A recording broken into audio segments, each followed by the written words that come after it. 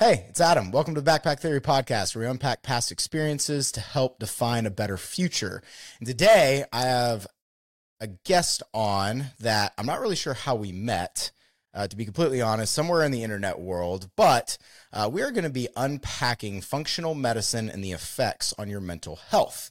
So Kelsey Koehler is actually, so I'm going to read through this real quick because it's kind of ridiculous. So she's got a bachelor's in dietetics, exercise science, and then also a master's in functional medicine. She started her own company in 2019 called ProFit High Performance Medicine. She has been on Dr. Phil talking about things. She has a lot of high-level athletes and personalities that come to her in relation to functional medicine. So I could keep on going on about your accolades, but Kelsey, welcome and thank you for joining the podcast today. Thank you for having me. Absolutely. So let's jump right into it. Real quick. So when people hear functional medicine, like this is a topic I hear all the time. Me personally, I've tried things like ozone therapy in relation to like autoimmune deficiencies. I've got a really good friend that's done that. You know, an alternative medicine is something that a lot of people are looking into now. So why don't you take a second and kind of tell us what you do, right now, and, just kind of tell us what your definition of functional medicine is.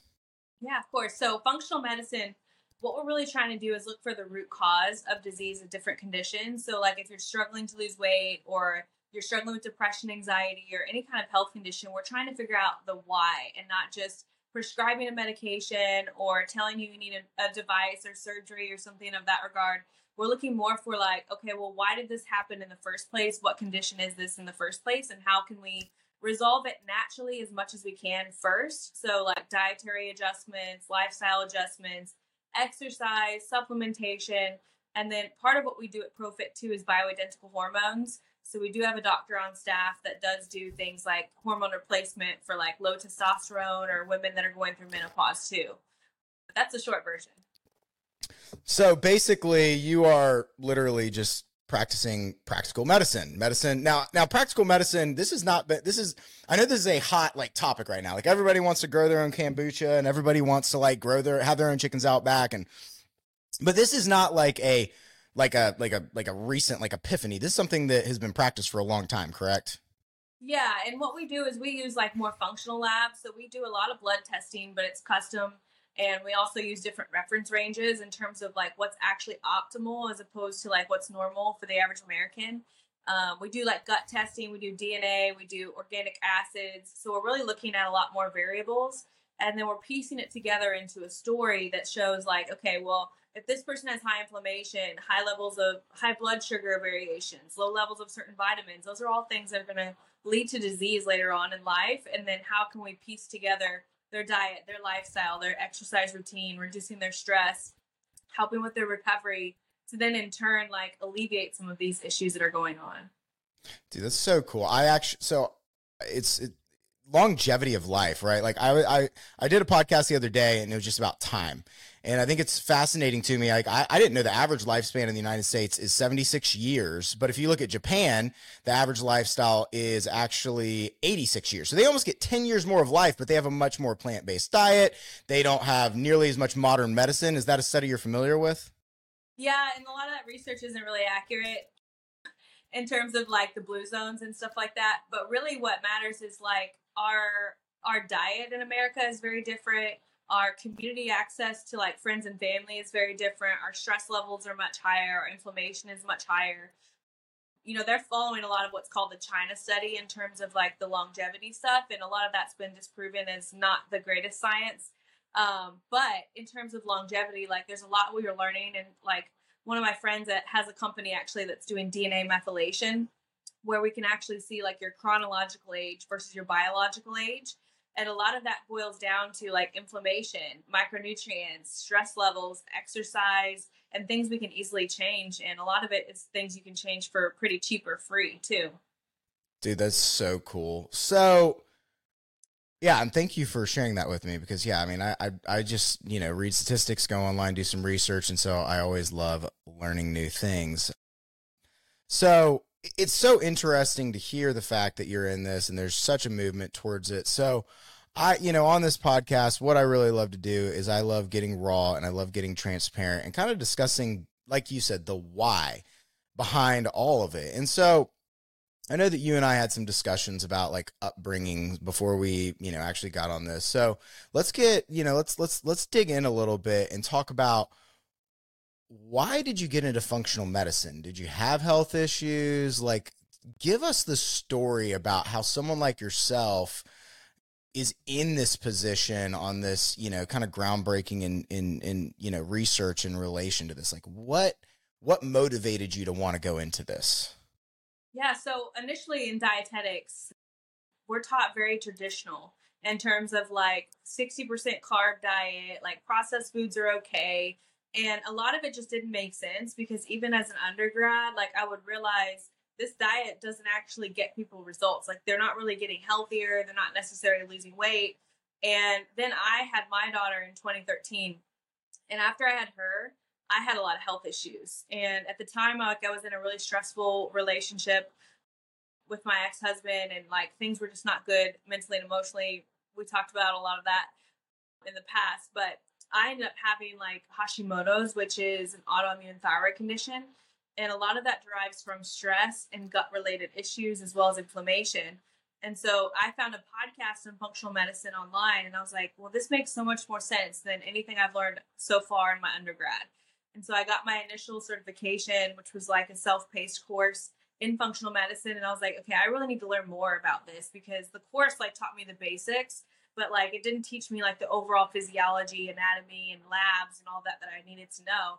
And that's where I got into the master's program that really kind of built the foundation of functional medicine for me. And where did you get your what master's program did you go through? It's through the Institute of Functional Medicine at the University of Western States in Oregon. So It's an online program.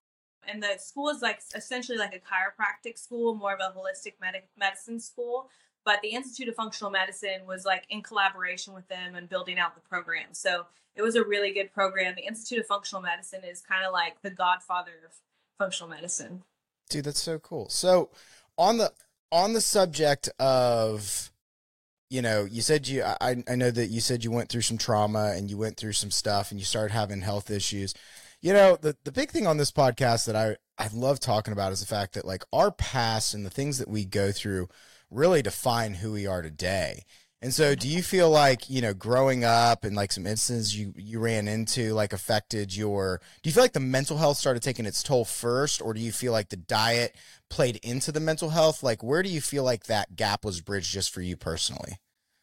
So, I mean, diet is the foundation of your whole life, right? So like my family growing up, like we didn't eat unhealthy. Like my mom made a lot of meals at home, but it was like of the general mindset that we all follow, like canned vegetables, like not a whole lot of fresh stuff, not a whole lot of like salad or like getting it from the local farmer, or, like we ate pretty healthy, but we still had like all the processed foods too. So that's kind of a foundation.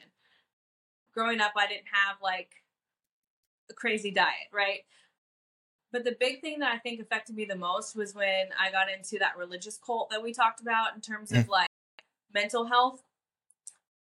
It was very similar to your upbringing in terms of like very controlling, very legalistic, very like kind of like you're always under a whole lot of stress because you're always like worried about losing your salvation or like sinning or who's going to judge you in certain ways or like God's coming back tomorrow kind of thing.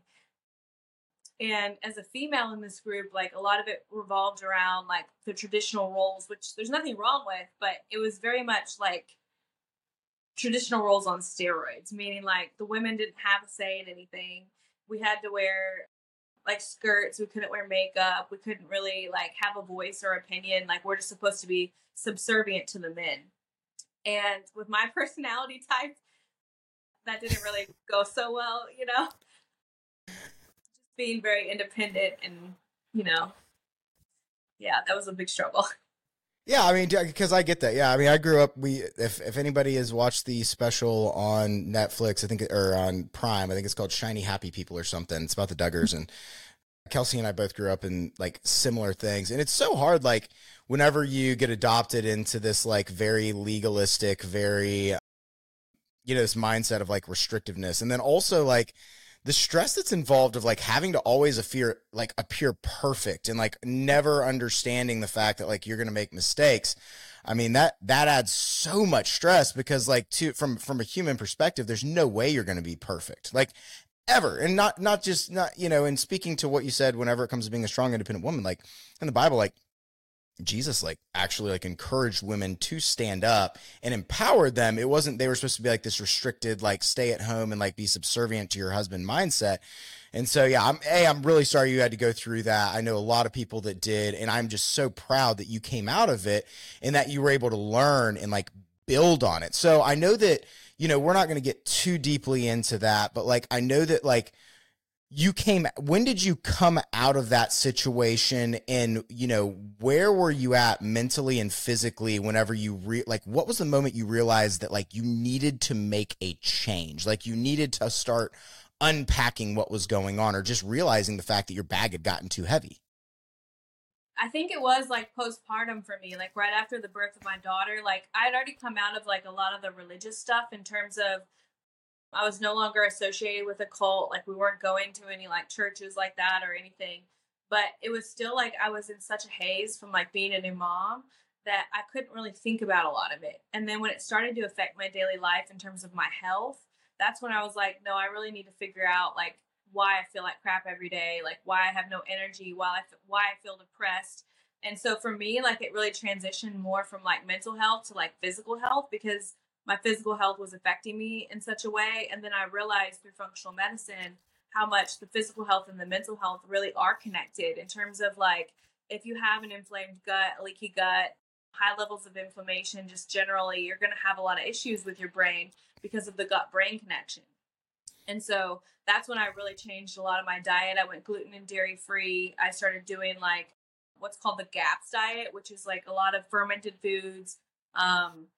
It's got a lot of animal protein, a lot of animal fats, but it's all kind of based around like a pretty balanced profile in terms of like veggies, healthy proteins, healthy fats, fermented foods. And that's really when I started to notice a slight change in my gut health and like my brain and my mental health. And then that transitioned into more like studying into functional medicine too. So around that time, did you ever run into, because, you were depressed, you had issues going on. Did you go to a traditional doctor and look for help? I actually went to 6 different doctors. Wow. And each one of them told me like, this is normal for postpartum. This is just kind of how it's going to be. Some of them would suggest like thyroid medications, and they would be like, well, your thyroid's low and you have Hashimoto. Well, they didn't tell me I had Hashimoto's at first, but they would just be like, well, your thyroid's a little bit low. We can put you on a thyroid medication. Or if you're having postpartum depression, here's some Zoloft, or all these different medications. And I've never been a pill taker. Like I've never really liked medication. And I had just been introduced to functional medicine. So I was like, okay, I'm going to try and figure this out. And eventually I found a practitioner that was going to run a lot of labs on me. And so they ran all the labs that I asked for. And that's where I found the autoimmune condition with Hashimoto's. So you went to 6 different doctors that it sounds like they all had similar or different opinions on what to do. One of which was, hey, we're just going to put you on medication. And, don't get me wrong. You recommended a book to me called The Body, Keeps Score. And I started listening to it. Fantastic book.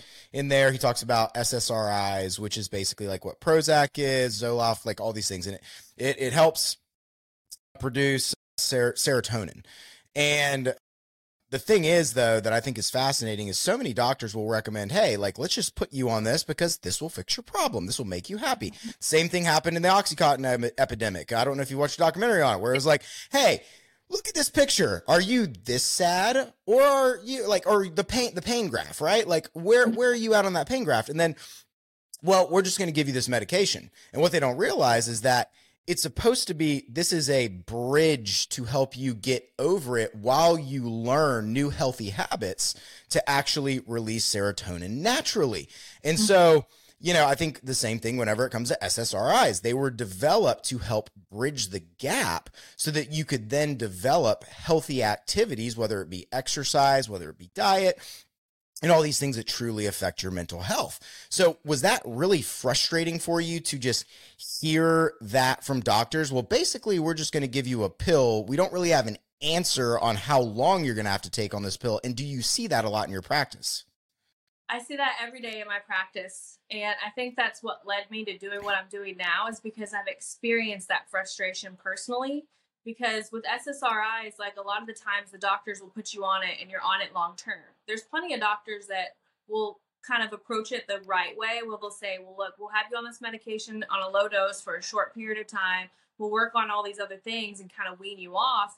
But the majority of doctors are going to come in and say, no, here's this prescription. You're going to be on it indefinitely. And the thing with mental health is, like, there's not labs to test your serotonin. There's not any mental health tests.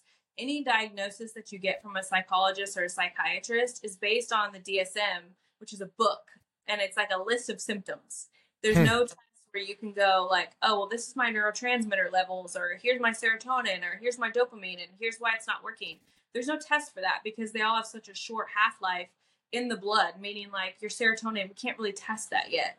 And I don't know if we'll ever be able to, because it's produced and then excreted, you know? So it's one of those things where it's very frustrating, and it's a lot of what, especially women, I know men probably experience it too. Men just don't talk about it as much. But women postpartum, especially, it's a big thing. Yeah, and I think it's hard for, I look at a lot of relationships as well go through these rocky times during that time, because the man's trying to understand, the woman's trying to understand while trying to raise a kid. And it's like, how do we figure this out? So, like, you get a lot of friction, a lot of frustrating. I think you're right. A lot of men just don't talk about their problems. In that book, it goes into the subject of, like, PTSD and, like, why men are reacting a certain way, and the fact that they don't have outlets whenever it comes to it. There was, like, the two cards they showed them. It was like in the first part of the book, like the emotion cards that they show soldiers that came back from war. And whenever they show them an emotion card, they would do one of two things. Either they would completely shut down, or they would, like, literally, like, relive that thing over and over and over again. Do you ever deal with people that have gone through, like, PTSD or, like, traumatic events? And, like, do you ever deal with those things as well? Yeah, I was diagnosed with PTSD myself after the cult and that relationship. And I do have a lot of veterans and, like, 3-letter agencies and, like, people in that regard in terms of PTSD. So I deal with that a lot. And I have a lot of close friends with PTSD just from, like, meeting different people, and especially the veterans that I really care about. And PTSD is very complex to deal with because it's very different per person. And there isn't really a whole lot of practitioners that are focused on, like, actually healing the condition. A lot of the times, especially at the VA, they're just given drugs. You know, they're given antidepressants, they're given painkillers, they're given anti-anxiety medications, and the root cause of PTSD is a combination of emotional and physical things, because you have that cortisol, your stress hormone, right? When that dysregulates your entire nervous system. So a lot of PTSD is nervous system dysregulation, which then leads to endocrine, which is like your hormones, your blood sugar, your thyroid, your metabolism, your insulin. Then you also have the gut component, where your gut health gets compromised from PTSD. And all of those things kind of play into each other, where if you have high blood sugar, then you're going to store more body fat, which is going to make you more inflamed. And that's also going to feed the bad bacteria in your gut, which is going to affect your serotonin and dopamine. And so it's all kind of, like, playing together in terms of PTSD.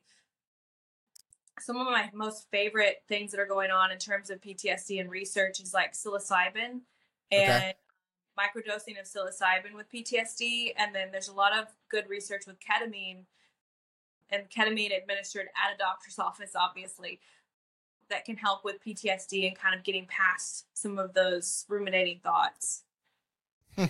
Yeah, I've seen some research on psilocybin. I mean, me personally, growing up in my 20s, experimented off the books with that.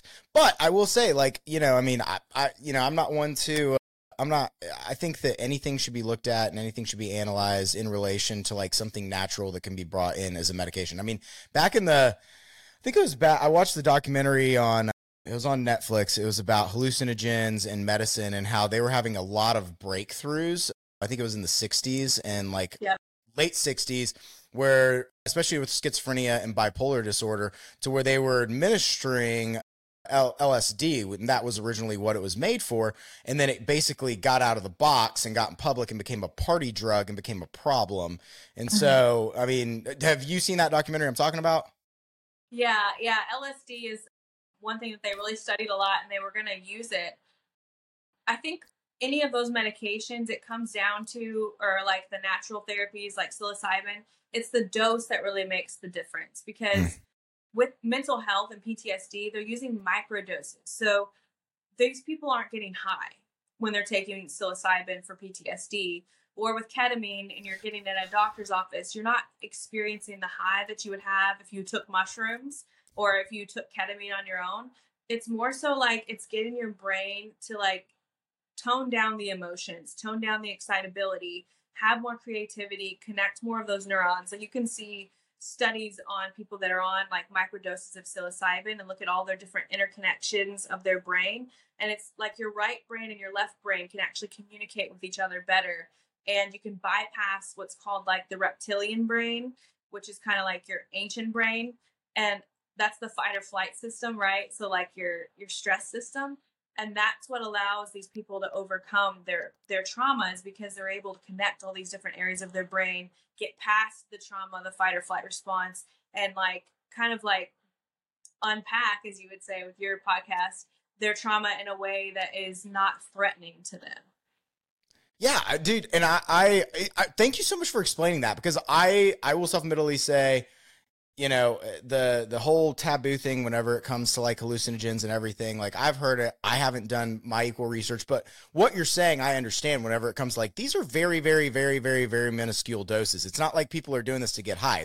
I mean, and I think that, you know, it's taboo, especially whenever you look at like religious sects, right? You look at like Christianity, or I don't know, you just across the world, all these different religions, and they look at like, well, I mean, you can't go take mushrooms, because if you go take mushrooms, you're getting high.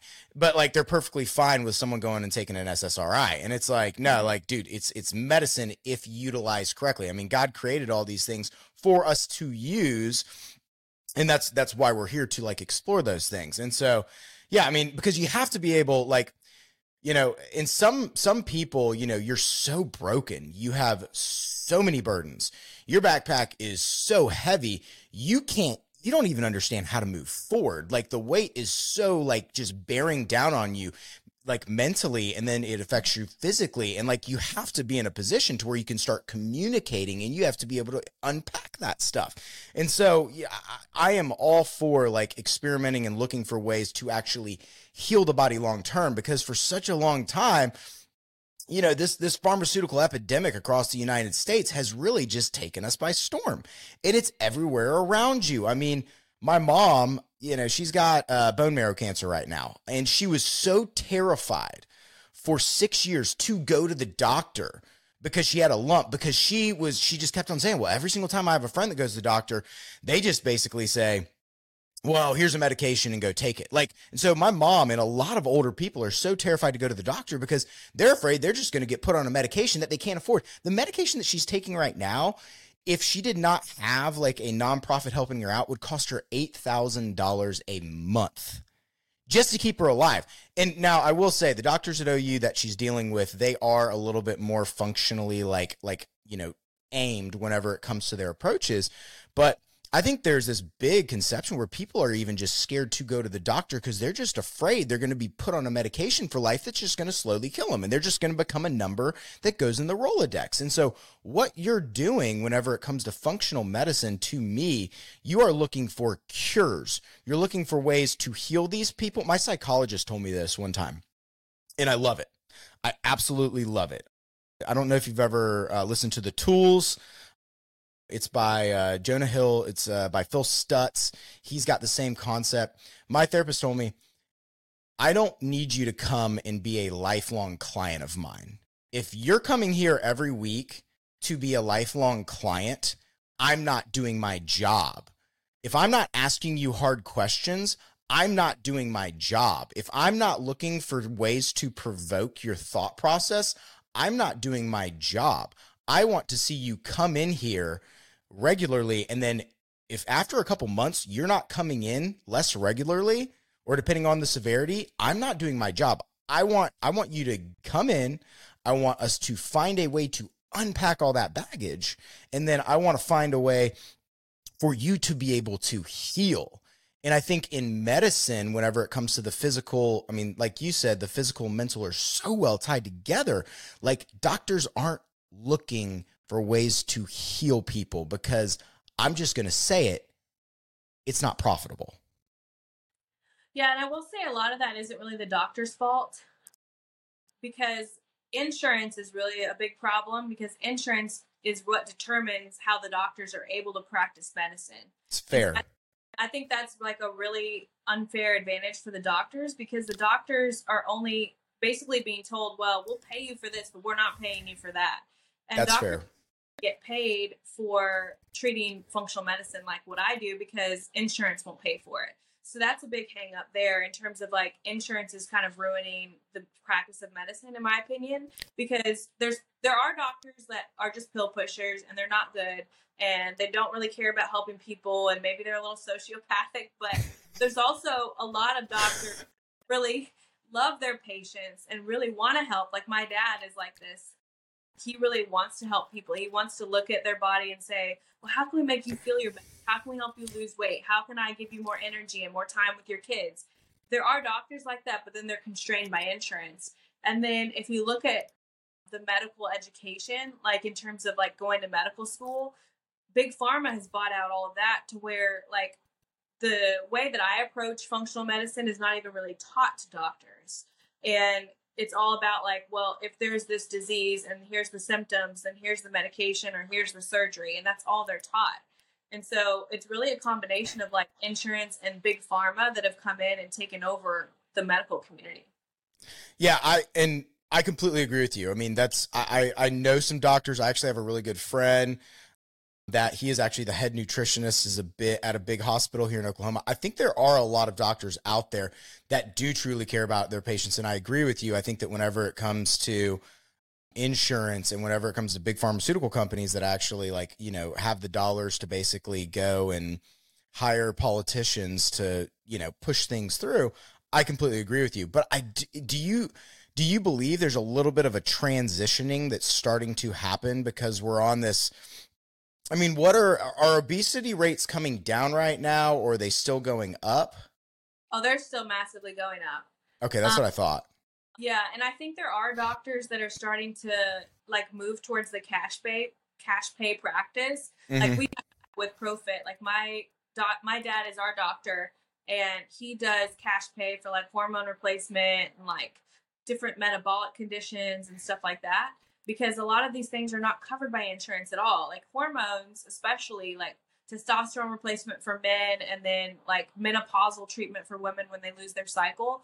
A lot of that, like the OBGYNs, the doctors will just say, well, like, we don't really even know how to interpret those labs. We don't know how to apply them, or they'll just put them on hormones and never talk to them about it again or never run the labs again because it's not covered by insurance. And that time the doctor spends to look at those labs and look at what dosages their hormone should be at is not covered by insurance either. So I think there are a lot of doctors that are moving towards that cash pay model.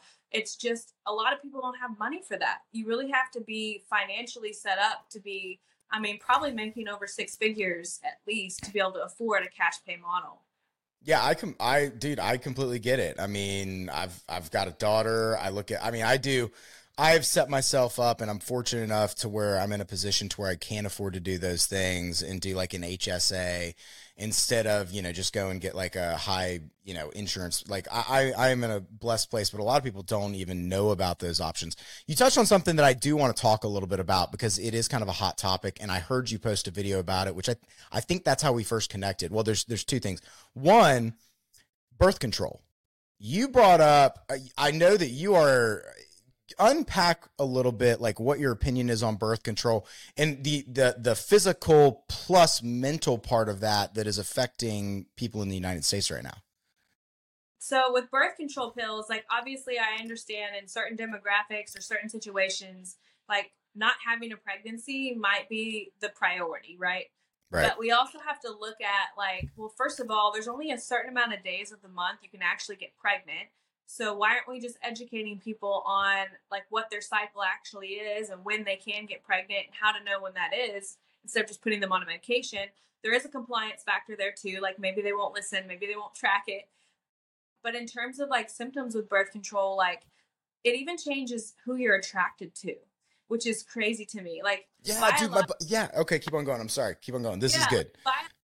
Crazy. So biologically, like women are supposed to be attracted to men that are genetically compatible with them, both from their immune system, preventing disease, and like just overall genetically going to have a healthy baby. It's released through pheromones, which are like hormones. And when women are on birth control, they're going to choose men that are not genetically a good match for them.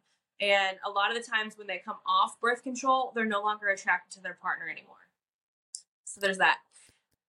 In terms of like health conditions, like birth control depletes a lot of your major micronutrients, so vitamins and minerals like B vitamins, vitamin D, magnesium, all the ones that are super important for overall health, but also the ones that are important for developing a healthy baby. So these women that have been on birth control for years are super deficient in vitamins. They're going to choose a partner that's probably not ideal for them. And then they're going to go into a pregnancy deficient in all the vitamins they need to have a healthy baby. And so there's that perspective. Birth control also affects your gut health. And your gut health is like the foundation of all of your other health in terms of how you digest your food, how you absorb your food, your mental health, inflammation, leaky gut. All of those things can be tied to birth control as well. Dude, that is mind-blowing. Me and my buddy, which I have to ask you, he asked me to ask you a question because he's about to run a 100-mile marathon. I'll ask you that here in a second. But dude, that's mind-blowing because like think about how confusing that is for a woman. I mean, yes. for the man, yeah, sure. But like for the woman, like you don't understand why you feel this way. And then you're going to a doctor. And what are the doctors saying whenever they go to the doctor and say, hey, I don't know why they feel this way? What are you seeing prescribed to them? They'll just change the birth control, or they'll change the dosage, or then they'll stack the birth control with an antidepressant.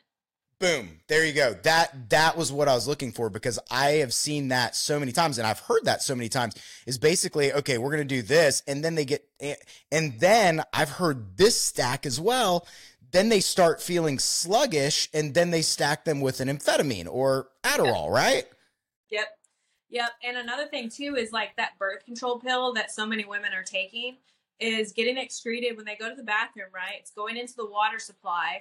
And the water supply that we drink, it doesn't get filtrated out. So like if people are drinking tap water, they're getting birth control pill dosages.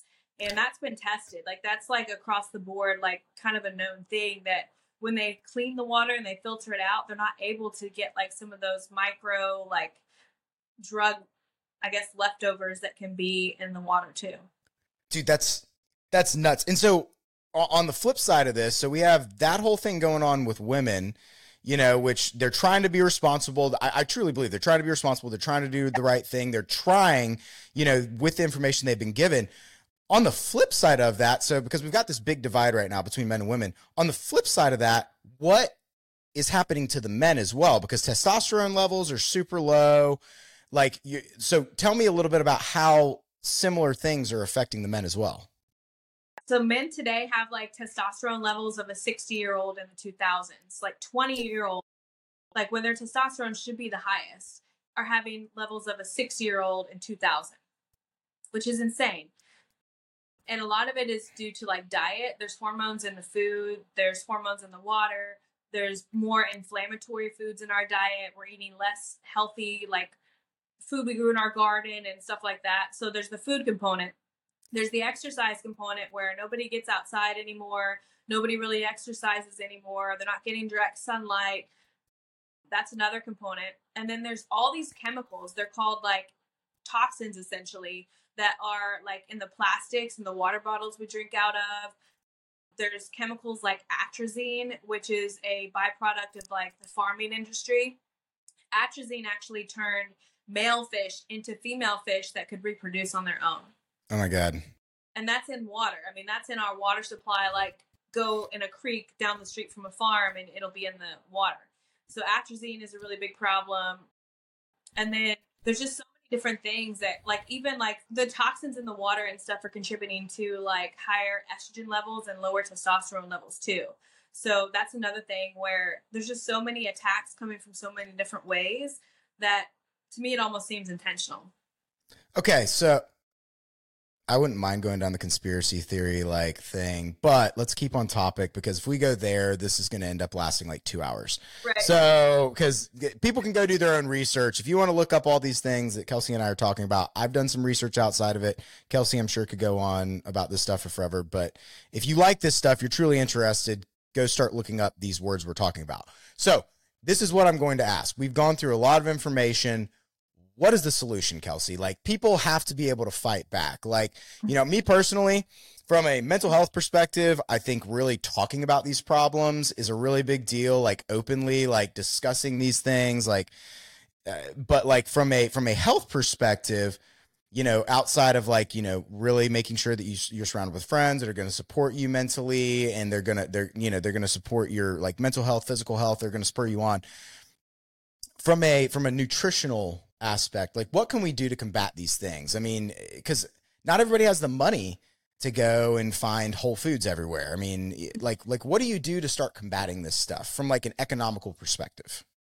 So I think the first thing is like taking ownership of the fact that your health is your responsibility.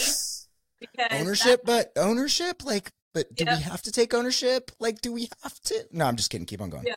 But I think that's the big thing that people don't want to do is they want somebody else to tell them how to do it. They want somebody else to do it for them. They want their doctor to tell them what to do. And ultimately, like, a lot of the information that people need is free on the internet. They just have to look for it. And in terms of like eating healthy, like, you want to maybe find a local farmer that you can go directly to. They don't have to be an organic farmer if it's a cost kind of benefit situation. Go to a local farmer or grow your own food in a garden in your backyard. Find someone that you can get like half a cow from and save that up in your deep freezer because you're going to get it at a huge discount. Or as much as you can, like, opt for hormone-free, natural.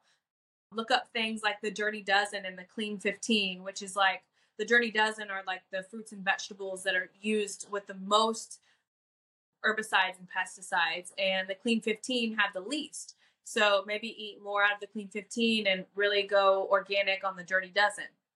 Or pick and choose, like, meat products are really where you want to be careful because you do want to try and get at least hormone-free and antibiotic-free if you can, and then organic grass-fed is ideal. So kind of learning about those different topics and then taking ownership in terms of making those decisions and maybe cutting out Starbucks or cutting out eating out or cutting down on going to the hair salon or the nail salon in exchange for getting healthier food. People don't like ownership. Speaking of which, real quick, I want to, hey, thank you for all of that. Cause I agree with you. I mean, dude, I myself in my life through some really hard situations that I self-admittedly put myself through have learned, you know, this concept of like unconditional ownership or like radical ownership. Like, we in our country love to escape and we love to find loopholes of why it's not our fault. And I know that you went on Dr. Phil, and one of the big things you talked about was the weight epidemic that we have in this country, and the fact that, you know, don't get me wrong, like, I'm going to tick some people off and it's fine. But like, I look at like Lizzo, for instance, right? Like, you know, if you want to be overweight and you want to like own that and you want to do that's fine. But like, glorifying unhealthy habits and saying it's fine, like, you're fine, like, it's not your fault, I was made this way, like, I'm sorry, that's BS. Like, that is not true. I mean, so on Dr. Phil, you discussed this a little bit, didn't you? Yeah, the whole topic was the body positivity movement. So yeah. Just give me like a 2-minute like snippet. Like, did you get a lot of like, I mean, I know people can go watch the episode, but like, did you get a lot of like, were people like arguing with you on the topic? Like, were people pushing back on you? Like, how did that go? Yeah, so I went in kind of just knowing that my role was to talk about the negative side of the body positivity movement from a science and health perspective. And the opposing party was another female who was pro body positive and pretty overweight. She was really nice, but her thought process is kind of like what you mentioned with Lizzo, like, this is how I am, this is how my body is, I'm ultimate like radical acceptance of myself. But the truth is, like, obesity is a disease, and it wasn't around in the 60s and 70s. If you look back and you look at the pictures of people on the beach or on the street in New York, we didn't have obese people. We didn't have, like, there was maybe the occasional one, but we didn't have what we have now. And so with that logic, we can apply it and say, well, what's changed from the 60s and 70s to now? And it's diet, exercise, and lifestyle is the foundation of it. And ultimately, like, body fat is inflammatory. And if people don't like that, I don't really know what to tell them, because that's just true. Because body fat creates inflammatory compounds. It puts stress on your heart. It puts stress on your organs, like your gallbladder. It's going to create disease later on, because inflammation is the root cause of disease. So you can look at the statistics. Anyone can look them up online in terms of your risk factors if you're obese for every condition, including cancer, heart disease, diabetes, Alzheimer's and dementia. All of those things you're at higher risk for being overweight. So it's kind of hard to argue otherwise. Dude, it is. And, you know, playing back into what you're saying, whenever it comes to insurance costs and everything, if us as a country would actually concentrate on becoming more healthy, our health insurance costs at a whole would go down, because we wouldn't have to go to the doctor as much. And so, I mean, dude, like, this is one of those things where our whole country at some point is going to have to take ownership over this, because if we don't, we're just going to continue spiraling out of control and then looking at everybody else to blame. I mean, because you're right. There's nobody else to blame but yourself. And I will tell anybody this, like, if you're struggling with this and you're watching this podcast and like, you're like, I'm someone that's overweight and I've always struggled with this. And I want to let you know, I think me and Kelsey both would agree. Like, we love you as a person. Like, this is not about you. This is like, we are not talking badly about you. We actually care about you. We want to see you healthy. We want you to live a fulfilled life. And I mean, if like you are living a fully happy life and whatever, and you're not having health issues and all of this, I mean, I get it. But like, statistically speaking, like, if you keep that weight on for a long time and you continue these habits, you're going to. Yeah. And I know that's got to affect you. I mean, like, it really, really does. But like, I just want to let you guys know, like, we care about you. And that I think is what Kelsey is talking about, is the fact that like, she cares so much about you as a person, like who you are, your potential. I don't think anybody expects you to go out and become like an Olympic athlete or anything, but just like, you know, because there is the flip side of that, where, you know, you've got a very small minority of people who basically get obsessed with the idea of being in shape. Can you talk about that real quick? Oh yeah, I would categorize that as like body dysmorphia. Or there's orthorexia too, which is something I had. Yeah, orthorexia is something I had in college, and it was all revolving around my dietetics education, where I learned about calories. And I would wear like a heart rate monitor, and I would track all my food, and I would see, okay, I ate 1,400 calories today. I'm going to go to the gym and burn 1,400 calories. So it's kind of like an obsession with like not overeating and exercise. That's kind of like what orthorexia is. And then body dysmorphia, it could be where like bodybuilders always think they're not big enough, or like you're focusing on a certain goal and it's never enough. You're never satisfied. That's kind of another eating disorder too. So it can really go in multiple realms, in terms of you can be not doing enough and you could really be overdoing it too. And it's all about your relationship to your self-worth and where that falls in relation to health and wellness, because there's a lot of people that promote like crazy expectations in terms of exercise and what fitness actually is. And it's really not that complicated. You know, if you can get 8,000 to 10,000 steps a day and maybe lift weights 3 or 4 times a week, that's a pretty good foundation for you to start with. And most people can achieve that without going overboard. Absolutely. And there's so many gyms out there. I mean, there really are. There's affordable gym options anywhere down the street. I mean, and a lot of times if you have health insurance will actually help pay for it. So if you're anybody, but yeah, I mean, dude. And so I just wanted to touch on that. And speaking of which, so my buddy, he asked me to ask you. So he's probably the most structured individual I know. His name's John David. He's a part of my men's group that meets on Tuesday night. And he is actually getting ready to run an ultra marathon in Utah. So he's going to go run a 100-mile marathon. I think like he's got 33 miles to run next week. He just wanted me to ask you, like, what are some things that he should be doing to his body? He said she's probably going to say eat everything, but like realistically, like what, if you're preparing for something like that, what are some suggestions that you would give to somebody? So I would definitely suggest like prioritizing recovery. So when he's training, like a lot of the muscle and tissue rebuilding is done when he's sleeping. So I'd want him to sleep really well and track his sleep with like a Whoop or an Aura ring, doing things like red light therapy, sauna, cold exposure, whether you're doing like the cryo version or like the cold plunge. You just don't want to do the cold therapy too close to the exercise. So like you don't want to go run 10 miles and then go jump in the cold plunge, because you actually want that inflammation like initially after exercise to help with recovery. I would definitely do like carb loading up in front, like maybe like 2 to 3 days before the event, because that glycogen is where you store carbs in your muscles and your tissues. And that's what he's going to need during his run. He's probably going to want to pack some kind of carbohydrate in those like glucose. If you've seen those little like packets that you can like, yeah, he's probably going to want some of those little glucose packets.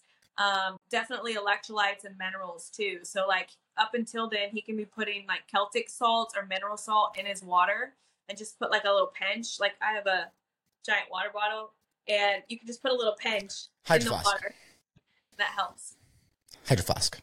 Yeah.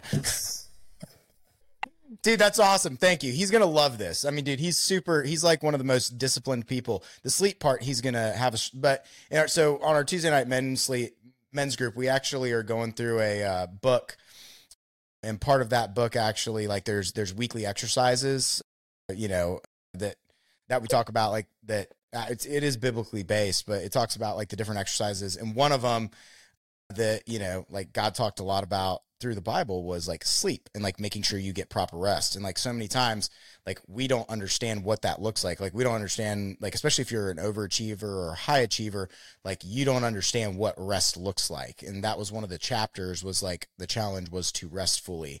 And I know that he really struggled with that. So I think that what you said is going to poke him in the rib in the right place. Yeah, because like if you talk to him about it, testosterone and growth hormone are all released during sleep. And if you're not getting like, you know, 7 to 8 hours of sleep and you're getting into that REM sleep, that's when your brain cleans itself. That's when your hormones regulate. And so he's going to have a disadvantage if he's not getting his sleep because of the growth hormone testosterone component and how much of that recovery is done during his sleep. He might have like genetic predispositions that make him a little bit more like regimented and high strung, and maybe even harder for him to go to sleep. There's a couple of those genetics that we can like identify with a test, and then also teach him how to eat, how to train, how to supplement according to those genetic predispositions too. Well, then I'm going to have to, after he watches this, he's probably going to reach out to you. Actually, I'm going to strongly encourage him to. So in closing, because we have gone, dude, this has been really, really good. I mean, and I think that we could probably just keep on going because I'm so interested in the mental health and physical health, and we'll have to do this again at some point. But I've got two questions that I ask everybody on the podcast at the very, very end, you know, and then, you know, we'll do our summarization. Number one, what is the most influential book that you have ever read, and why?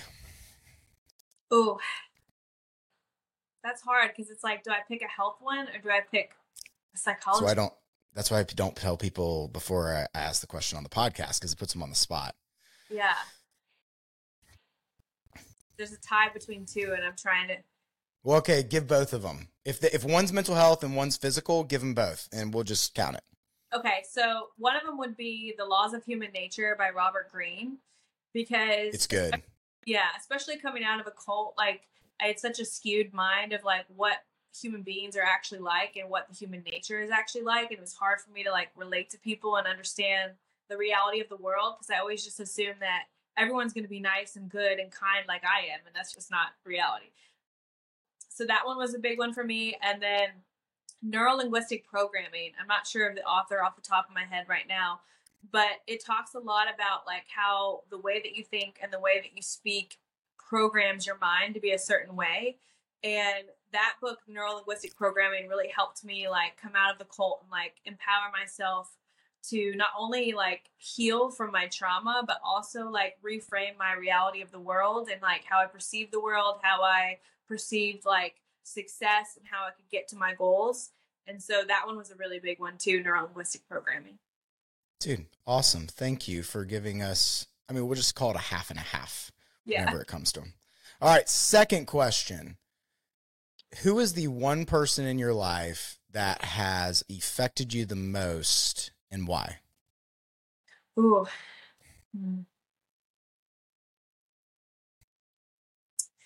Does it have to be someone I actually know or someone that... No. Okay. I would say it's probably Dr. Joe Dispenza. He is an MD that works now in like the psychology kind of health world. And he's the one that introduced me to neuro-linguistic programming, as well as like, I listened to a lot of his meditations and his speaking engagements. And that's really what helped me heal my brain, was a lot of his science and research. So definitely Dr. Joe Dispenza. Awesome.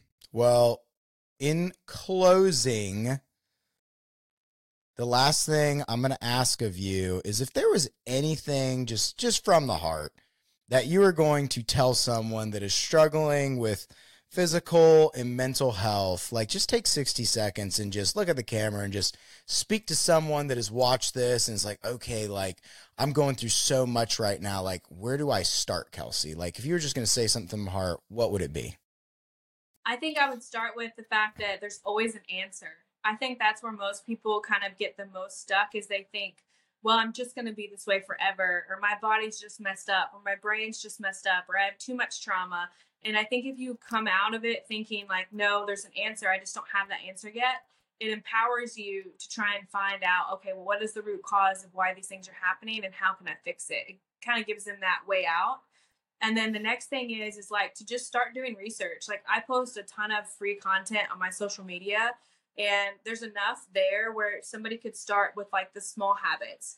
There's a process called habit stacking where you pick like one small habit and you change that first before you try to overhaul your entire life. Where a lot of people go wrong is they say, well, like, oh, well, I got to eat organic. I got to filter my water. I got to start exercising. I got to sleep more. I got to manage my stress. I got to figure out what supplements I need to take. And they get so overwhelmed, they don't do anything. And if you just pick one thing first and say, well, I'm going to try and start tracking my food and see how much I'm eating and what I'm eating. And then you do that consistently over time, then you can stack your next goal on top of that. Well, now I'm going to look at how much water I'm drinking each day and then work through your water.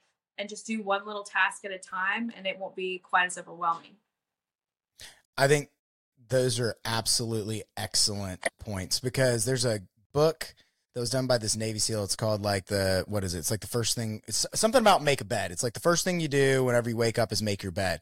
And like I've always, anytime I get in a funk in life, anytime like I get distracted, anytime I feel like things are overwhelming, I always tell myself, go back to making your bed every single morning. So I'm waking up and I'm just starting one good habit. And if I go back into that mindset and I just start with that, like at the beginning of my day, like it's crazy how all of a sudden other things like start falling in place. And so I completely agree with you on the habit stacking part of it. I mean, just that's a great point. Yeah, this key is really to not get overwhelmed, you know? Just start with babies. There. Have you ever seen What About Bob? Mm-hmm. Oh my God, dude. All right. So I'm going to challenge you. You need to watch What About Bob. It's got Bill Murray in it. And he is like, he's got every mental disorder that you can think of. And in the movie, he goes and sees a doctor who wrote a book called Baby Steps. And so like the whole movie, like Bill, anyway, just go watch it and then get back with me. And if you're watching this, go watch it. And then you're going to understand why exactly I told you to watch it. But anyway, sounds good. Baby Steps. It's like a great 1990s, like, dude, it's epic. It's absolutely incredible. So anyway, well, Kelsey, do you have anything else that you want to share with anybody? I think we covered it. Dude, that was so good. So thank you so much for coming on. It has been an absolute pleasure. You know, I'm so inspired whenever I get to meet all these people who have gone through these hardships, these overbearing situations, these backpacks that are just on their back. And then it is a choice. Like, you can break free from whatever is holding you down. It is an absolute choice. It just starts with small decisions, and you can unlock this life full of just reward, and like, you can absolutely do it. And I think you are a true testament to that. And I believe in what you're doing. And thank you so much for coming on the show. Well, thank you so much for having me. It's been a pleasure, and I really enjoyed the conversation. Dude, absolutely. Well, till next time on the Backpack Theory podcast, I'm Adam Corey. Thank you for joining us.